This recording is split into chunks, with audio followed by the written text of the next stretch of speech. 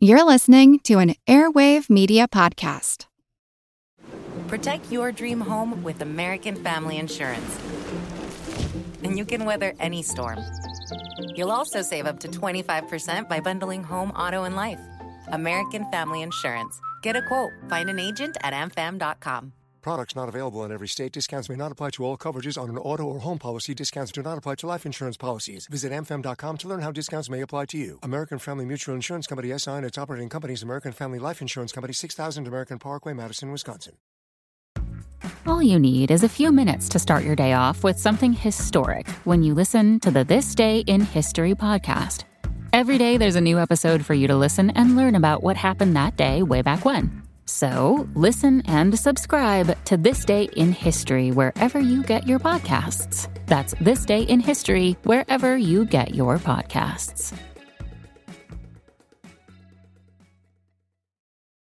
It's a long way to Tipperary. It's a long way to go. It's a long way to Tipperary, to the sweetest girl I know. Goodbye, Piccadilly. Farewell, Leicester Square. It's a long, long way to Tipperary, but my heart's right there. Hello everyone and welcome to History of the Great War episode 228. A big thank you goes out this week to Kara for their support of the podcast on Patreon, where they now get special access to ad-free versions of all of these episodes, plus monthly Patreon exclusive episodes like the series right now on the naval buildup before the First World War. You can head on over to patreon.com/History of the Great War to find out more information. After the First World War, Germany would experience revolution. This revolution would see the Weimar government come to power, but just like in Russia, after the first revolutionary change, there was always the threat of another, possibly more radical change. There were many important differences between Germany and Russia, with the most important being that the large German middle class and the bulk of the army never stopped supporting the Weimar government. The Weimar leaders were still very concerned about possible continued revolutionary activity, and so they turned to violence to assert their position. This violence, and the events around it, will be the topic for our next 3 episodes. In this episode, we will discuss the relations between the Weimar government, made up of a coalition of the Social Democrats, the Catholic Center, and the Liberal Party, and their relations with the left. When the Weimar government was founded, they were at least tentatively supported by the parties that were further to the left on the political spectrum, including the Spartacists, which would lead an uprising in January 1919 in an attempt to overthrow the German government. That will be the topic of this episode. Next episode, we will discuss the Weimar relations with the right-wing parties, focusing on the Kapp-Pusch. Finally, in episode 3, we will look at the Ruhr Crisis, a mostly non-violent conflict between the French and Germans, as the French tried to compel the Germans to pay their reparations payments. Throughout these events, the Weimar leaders would attempt to survive and maintain their power, although they almost never felt truly secure in their position. As we work our way through these events, I would ask you to keep in mind this quote from Pierre Bru in his book, The German Revolution, 1917 to 1923. Quote, "The process by which large masses of people change direction in a revolutionary period is a complex one, and in particular does not develop in a straight line. When these masses are constantly being increased by hundreds of thousands of individuals who are now awaking to political life, their experience, which sometimes is very short, demands that political organizations which hope to take advantage of them have quick reflexes and especially great clarity of analysis. In Germany in 1918, the positions of the workers' parties and the competing currents within them contributed rather to increasing this confusion." End quote. The confusion, which would border on chaos at times, will be the overriding theme throughout Germany's years after the war. Before the First World War, the Social Democratic Party, the core of the Weimar coalition, had over 1 million members, and during the 1912 elections, they would receive 4.25 million votes. They represented one of the largest socialist parties in all of Europe at this point in history, and for years they were able to resist the fragmentation that had plagued the socialist movements in many other countries around the world. In those other areas, there were often conflict between the mainstream socialist parties, like the Social Democrats, and those groups that were further left. Just because the German Social Democrats were able to hold the socialists in Germany together did not mean that they all agreed on everything, and in the years before the war, the socialist coalition was beginning to fall apart. These differences were just heightened by the start of the war. In 1914, the official Social Democrat position was one of support for the war, and this support would, in 1917, cause the party to split in two. Over 100,000 Social Democrat members would officially exit the party to form the Independent Social Democratic Party. Their stated goal was to bring the party back to what they saw as its roots from before the conflict, and this return to its roots would require a drastic shift back to the left and away from the center. The new Independent Social Democratic Party, or USPD, would join several smaller groups on the far left in their opposition to the Social Democrats. These groups, like the Spartacists, who will be important to our story today, saw the creation of the USPD as an opportunity. They hoped that the smaller USPD could be influenced by themselves, the more radical members, and it could be pulled even further left. If this could be accomplished, then the power of those far left parties would be increased. During 1917 and 1918, the effects of the events in Russia were felt among these far-left German socialist parties. Really, every socialist party in the world was in some way affected by the Russian revolutions. The Bolsheviks had already seen Germany as a critical nexus of their worldwide revolution, and it was their primary target in Europe. Before the war, Lenin had been impressed by the German socialists, but after the Russian revolutions, there were many German socialists who did not take a favorable view on what was happening in the East. The mainstream social democratic view was that revolutionaries like the Bolsheviks were dangerous, and it was imperative that such actions should not be allowed to happen in Germany. From the far-left parties, whose views were most in line with Lenin's, there were other criticisms. Most of these revolved around the belief that the Bolshevik actions in Russia were premature, and they would therefore fail. This is kind of in line with the view of the Provisional Russian government before the October Revolution. These differing views would continue to widen the rift between the Social Democrats and the far left in Germany.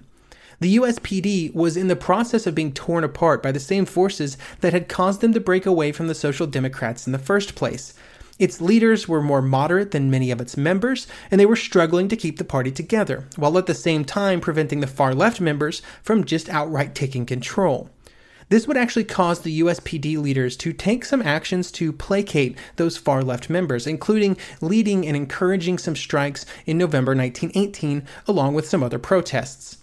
These actions were not taken due to the belief that they were needed, but to allow the USPD leadership to maintain their control and their position on the left, giving them the ability to fend off their more radical members, like the Spartacists.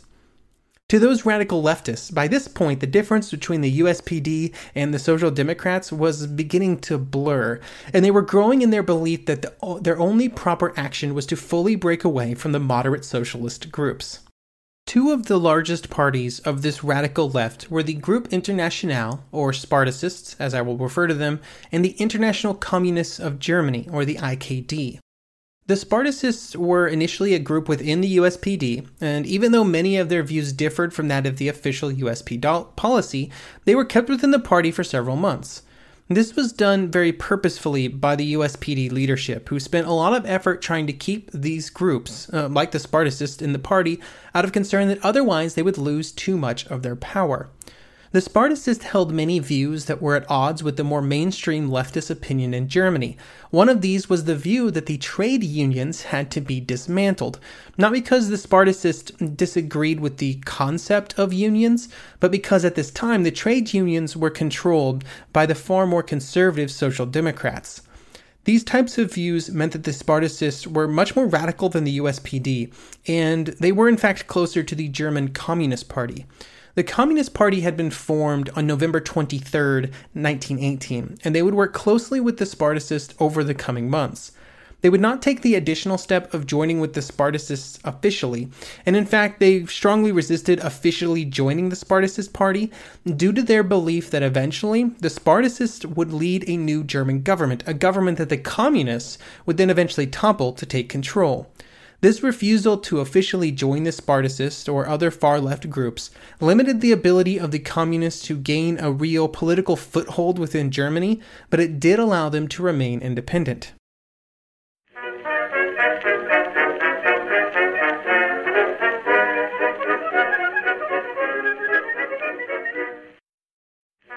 Napoleon Bonaparte rose from obscurity to become the most powerful and significant figure in modern history. Over 200 years after his death, people are still debating his legacy. He was a man of contradictions, a tyrant and a reformer, a liberator and an oppressor, a revolutionary and a reactionary. His biography reads like a novel, and his influence is almost beyond measure. I'm Everett Rummage, host of the Age of Napoleon podcast, and every month I delve into the turbulent life and times of one of the greatest characters in history, and explore the world that shaped him in all its glory and tragedy. It's a story of great battles and campaigns, political intrigue, and massive social and economic change. But it's also a story about people, populated with remarkable characters. I hope you'll join me as I examine this fascinating era of history. Find The Age of Napoleon wherever you get your podcasts. Some of us love history. Others used to or never did because history was presented as nothing but the rote memorization of names, dates, and facts. Basically, the story got left out, and that made history kind of suck. My name is Greg Jackson. I'm a university professor with a PhD in history, and bringing history to life is my passion. That's why I created my podcast, History That Doesn't Suck.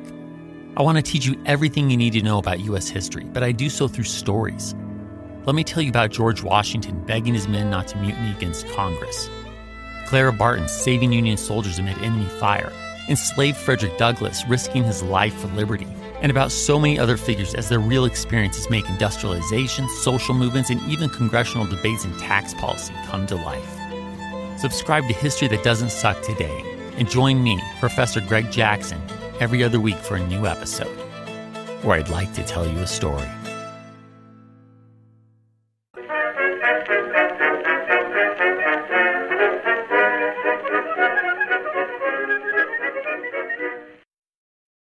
The Spartacists are very important to our story today, and so it's worth taking some time to discuss the party and two of its leaders, Karl Liebknecht and Rosa Luxemburg. During the war, Liebknecht had taken the step that many other leaders of groups on the left in Germany had not taken, and that was to heavily criticize the war. This would result in a trip to prison for Liebknecht, where he would stay until October 23, 1918. Even during his time in prison, he would still be seen as a leader of the far-left movement in Germany. When he was released, there were concerns in the German government about his actions, especially after he made a trip to the Russian embassy. In the closing days of the wartime government, and then afterwards with the creation of the government led by the Social Democrats, there were constant concerns about a far-left revolution, and these fears would be focused on Liebknecht. The government would use fears of revolution to paint Liebknecht as a violent revolutionary who cared only about gaining personal power. It should probably be noted that the government was not totally wrong about some of this. And if a far-left revolution would have happened, Liebknecht almost certainly would have been at its head. This would mobilize the anti-Bolshevik forces throughout Germany, which did not immediately result in violence, but it did amplify tensions in Germany during November 1918 between the groups on the different sides of the political spectrum. Throughout December 1918, these tensions would rise, especially as the number of Spartacist, worker, and other demonstrations around the city, around the country, and especially in Berlin, would begin to rise. Not all of these demonstrations were organized by the Spartacist leaders, but there was little effort by those leaders to try and control other demonstrations that were held in the Spartacist name. This made the Spartacist cause seem far larger, but also caused the government to consider them a far greater threat. These events were not always peaceful. For example, on December 6th, there was a protest that resulted in 16 dead and 80 injured after clashes between the protesters and groups of soldiers. Whenever these instances of violence occurred, both sides would blame the other for what happened, which just served to inflame tensions even more. During this time, the Spartacists would begin to lose the battle for public opinion, and more they would be blamed by the majority of Germans for the violence. This did not prevent Spartacist support from growing in Berlin. This support did not always come in the form of new official members, but also came in the form of just the overall feelings by the workers in the cities that their protests, sometimes violent protests, could actually result in real changes. The fact that they were met with violence did not always cause them to be more cautious, but instead to just meet that violence with violence of their own. Due to all of these reasons, the environment in Berlin during the last week of 1918 was very tense. The growing confidence of the workers was met by troops returning home from the front by the thousands. For example, on December 10th, 7,000 soldiers would parade through the center of Berlin. The majority of these soldiers would support the government, but not all of the military would do so. For example, the People's Naval Division, which had initially been brought into the capital by the government, started actively fighting against government troops in the last week of the year. Their complaints were around pay and what they were being asked to do, and they were able to occupy the palace and several surrounding buildings. Having a military that would not accept orders and which had begun an armed occupation of buildings in the capital was troubling enough for the government. But there was also a belief within the government that the naval division was acting on orders from Liebknecht and the Spartacists. This was not actually true, and in fact the naval troops had rejected Liebknecht's offers. They were just concerned about making sure that they got paid, not getting involved in a revolution. Nothing could shake the government's belief that they were in fact acting as some kind of military vanguard for a revolution, though, and so they brought in more military units and tried to assault the buildings that were occupied by the naval troops. This assault would fail, and they would go on occupying those buildings where they would stay until the Spartacist revolt in the first week of January. The Spartacist uprising, the January disturbances, the Spartacist disturbances, or whatever it might be called, would begin on the night of January 5th. The catalyst for this new and more violent phase of protests was the dismissal of the head of the Berlin police. He had been put in place during the revolutionary days of November 1918 and was well liked and supported by the far left. When he was dismissed, he would be quoted as saying, quote, "I got my job from the revolution, and I shall give it up only to the revolution." Armed revolt was not the first step taken after his dismissal, and what would eventually lead to the violence would start as hundreds of thousands of demonstrators began marching through the streets of Berlin. This included most of the workers of the city, who were already ready and willing to go on strike at the slightest provocation. During this period, the Spartacist leaders, who would eventually be blamed for starting the violence, had very little active control over events. Even as armed groups of rebels began to coalesce on January 5th, there was little overall leadership or direction. Instead, the armed groups just started taking over buildings, sort of as they saw fit. These events up to this point remind me of some of the things that we discussed about in Ireland, where highly motivated groups of rebels acted, but without a clear or concise plan. In this case, it would result in various groups taking over buildings all over the city, almost at random. This included some newspaper buildings, which, while symbolically powerful, were basically worthless from a strategic perspective. This haphazard choice of buildings to occupy might not have been a problem if the bulk of the protesters would have joined in the fighting, but this did not prove to be the case. While there might have been hundreds of thousands in the streets, only a few thousand proved willing to join in the fighting. After the support failed to materialize, it soon became clear to the rebels in the city and around the city that they lacked the numbers to pull off an overthrow of the government. They were even unable to gain the support of the People's Naval Division, which was still in active conflict with the government. On January the 6th, it became clear that it was time to try and negotiate, and several rebel leaders began the process. In the factories, meetings were held to decide what they should do, with the outcome being a strong vote in favor of not supporting the fighting. The next day, January 7th, saw a drastic reduction in civilian protesters around the city, which just made the small number of actual rebels more apparent. While some of the leaders were willing and able to negotiate, the Spartacists who were garrisoning the Rote Fahne newspaper building, which was in the Vorwärts, refused to back down.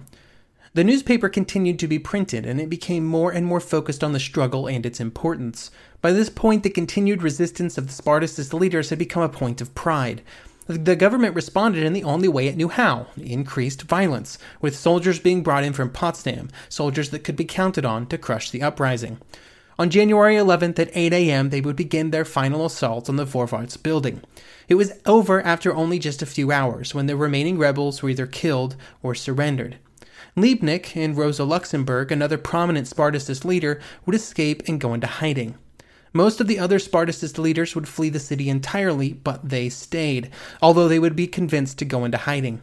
In just 4 days, their luck would run out and they would be arrested by members of the right-wing citizens' militia. They were both beaten and then later shot. While there was never direct links made between the Weimar leaders and the executions, it is telling that there was little punishment given to those who were known to have performed it. With their death, the socialist and communist movement lost two of its most recognizable spokespeople. They were almost certainly the most important socialist leaders outside of Russia. This would greatly curtail the possibility of a communist revolution spreading to Germany, and the radical socialist and communist movement in Germany was left almost leaderless. During all of the violence in Berlin, the country as a whole was preparing for an election on January 19th. These elections resulted in almost 38% of the vote going to the Social Democrats, solidifying their position as the largest political party. This should have made them feel more secure, but they were still in a very precarious position. During this time, they were leading a government that was still technically at war with most of Europe. An armistice had been signed, but the Versailles Treaty hadn't even been drafted yet. The Social Democrats felt that part of obtaining a reasonable peace was to make sure that they stayed in control and that they prevented any further revolutionary activity. To do this, they felt, much like the Spartakists, any revolutionary group had to be met with uncompromising violence. This would be their policy at the time of the January 1919 revolt in Berlin, and would also be their policy during the spring of 1919, when there would be continued unrest throughout the country. These actions in spring 1919 would be fueled by the fact that the events in January caused the overall viewpoint of many socialists in Germany to change. There was a widespread belief among those socialists that the actions in January meant that a peaceful transition to a more socialistic form of government in Germany was now impossible. The usage by the government of the police, the military, and the returning Free Corps meant that a peaceful transition further to the left was now out of the question. This realization that continued violence may be necessary caused some to sort of give up, but it pushed others into more radical beliefs. Instead of pushing for more civilian activism, marches, and demonstrations, they instead pushed for widespread workers' actions, strikes. The problem for these efforts is that with the failed January Spartacist revolt, the socialist groups had sort of lost some of their most unifying leaders, or the leaders with the most credentials to fulfill that role. They were also dealing with a government that had solidified its links with the far right and had proven itself to be more than willing to use the far-right military groups in its efforts to maintain control. All of these trends and themes culminated in a strike on March 3, 1919. According to Mark Jones, in his book Founding Weimar, Violence in the German Revolution of 1918 to 1919, the goals of this strike were to, quote, get formal recognition of the role of workers' and soldiers' councils, the reversal of the gradual reestablishment of the military hierarchy that had occurred since 9 November, the disbandment of all units of government soldiers and the Free Corps, the immediate creation of an army of revolutionary workers, the release of all political prisoners, and an end to the system of military justice, which meant that serving officers and men were tried by military instead of civilian courts. End quote. The problem for this strike, even though it was able to base itself on a coalition of independent socialists, the communists, and some of the more radical social democrats, is that it really happened too late. It would only last for 10 days, and over that period, 1,200 people would be killed. Over the preceding 3 months, the Social Democratic-led government had solidified its support among groups like the Free Corps, and in March, when the strikes began, the government was able to use them as shock troops against the strikers. The Free Corps, which were returning from the Eastern Europe where they had fought the Russian Bolsheviks, were generally incredibly far-right in their political perspective, and they would be instrumental in breaking up the strike. In some ways, they were not so much ordered to fight, but were instead unleashed upon the workers. There are reports of hundreds of workers being executed. Now, eventually this violence broke the strike, but it also caused a very different but equally dangerous situation to develop for the government. They had used the violent reactionaries to put down a strike from the left, but now those same right-wing militias were able to use their roles in the fighting to their benefit. They had been the vanguard against the strikers, against chaos, against socialists, against communists. They had saved Germany from revolution. The next step that they would take was to begin questioning why it was the Social Democrats, why it was the moderate left who were leading the country at all. Why not the right-wing military groups themselves who had just saved Germany? We will answer that question next episode. Thank you for listening, and I hope you will join me next episode for episode 229, where we talk about the Kapp Push and other right-wing revolts in Germany in the early 1920s. Piccadilly.